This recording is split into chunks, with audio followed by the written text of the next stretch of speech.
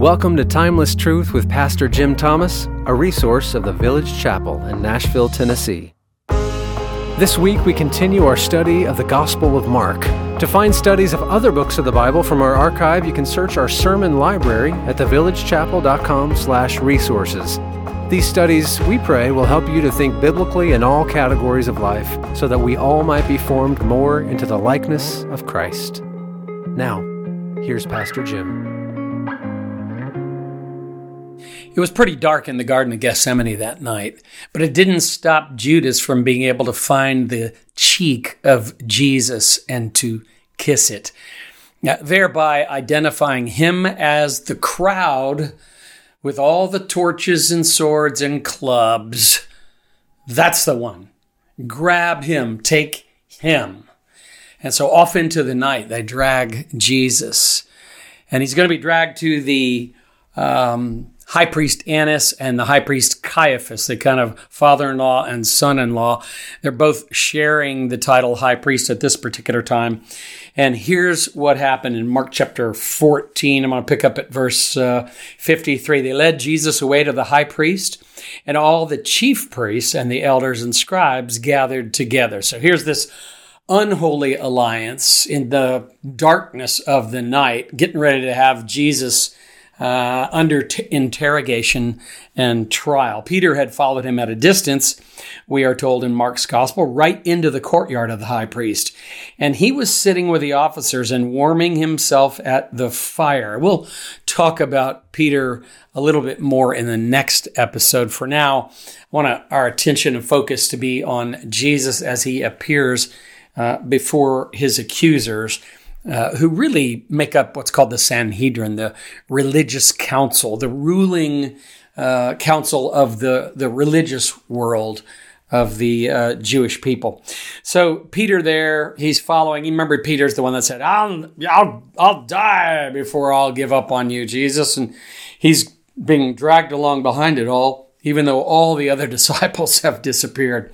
Well, the chief priests and the whole council kept trying to obtain testimony against Jesus to put him to death, and they were not finding any. In other words, they needed to come up with a story. What could they do? What could they say that would convince the Roman authorities that they needed to exercise capital punishment against Jesus?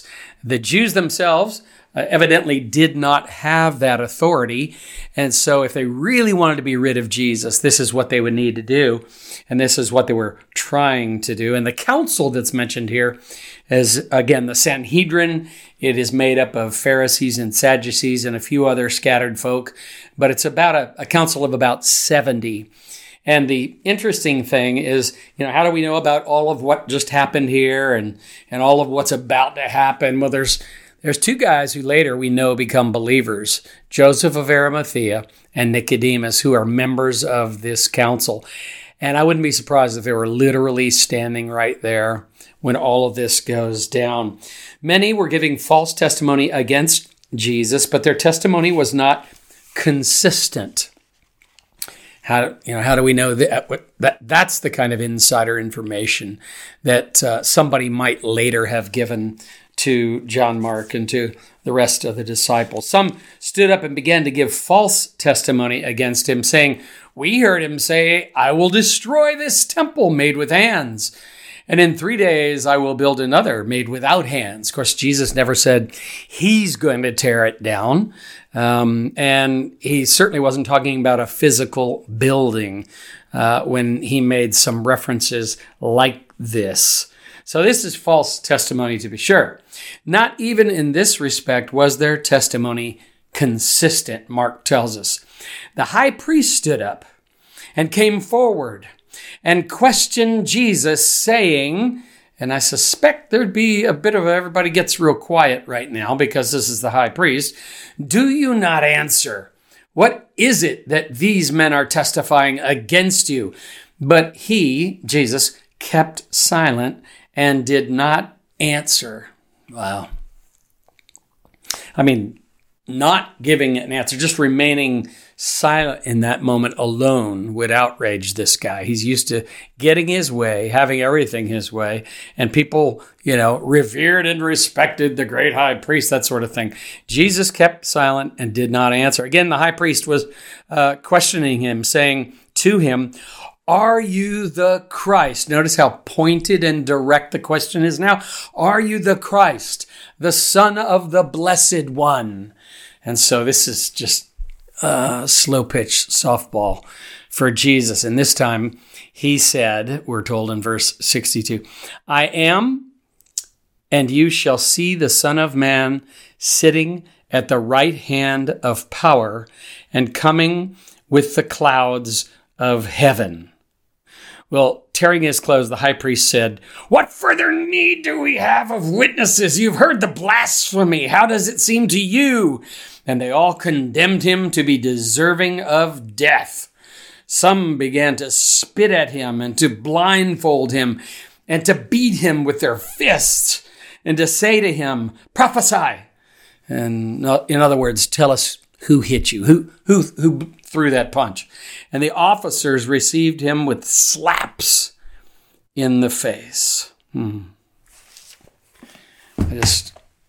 That is just hard to imagine that happening.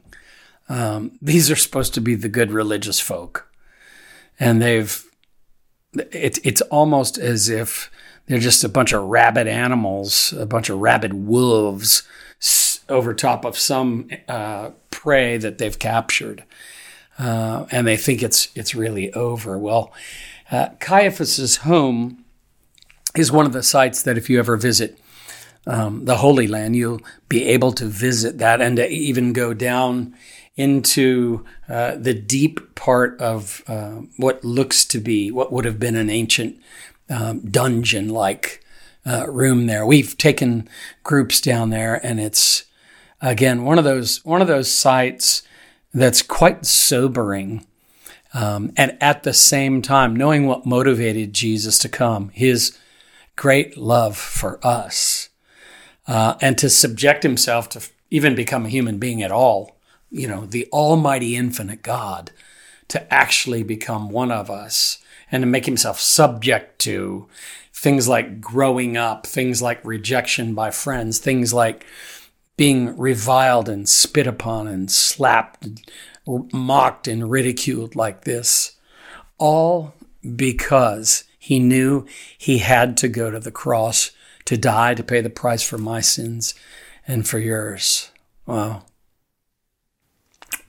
The charge of blasphemy, that the Son of God might blaspheme the name of God. It would have been true if Jesus were not the Son of God. Because of the claims that he made, they were completely outrageous. He would say things like, "He who has seen me has seen the Father. I and the Father are one." He received the worship of many people who fell down at his feet and worshiped him. He did things that only God could do. He claimed to have the power even to do some immaterial things like forgive sins, again, that only God can do. And that's why when we talk about Jesus, we know we're talking about the Son of God, the only one who's not only worthy, but the only one who's able to save. And the good news is he came for us. So when I have stood in that dungeon in Caiaphas's home, and I've listened to the saints read this passage or similar passages, and take a moment of silence, and then follow that with some kind of a very humble but grateful song, I'm moved. And even just thinking about it, it's quite powerful. Precisely as Jesus had forewarned his disciples, Mark 8:31, 9:31, and Mark 10:33 and 34, Jesus was arrested, accused of false charges. they spit on him as he had predicted in chapter 10. They blindfolded and punched him. They reviled him. They tortured and abused him. They condemned him to death, even though the execution would require the involvement of the Romans. All of this is so powerful and so moving. There is a living historian who I don't believe he claims to be a Christian or professes to be a Christian as of yet, although reading some of his works and watching a couple of interviews with him, I think he's closer than he knows.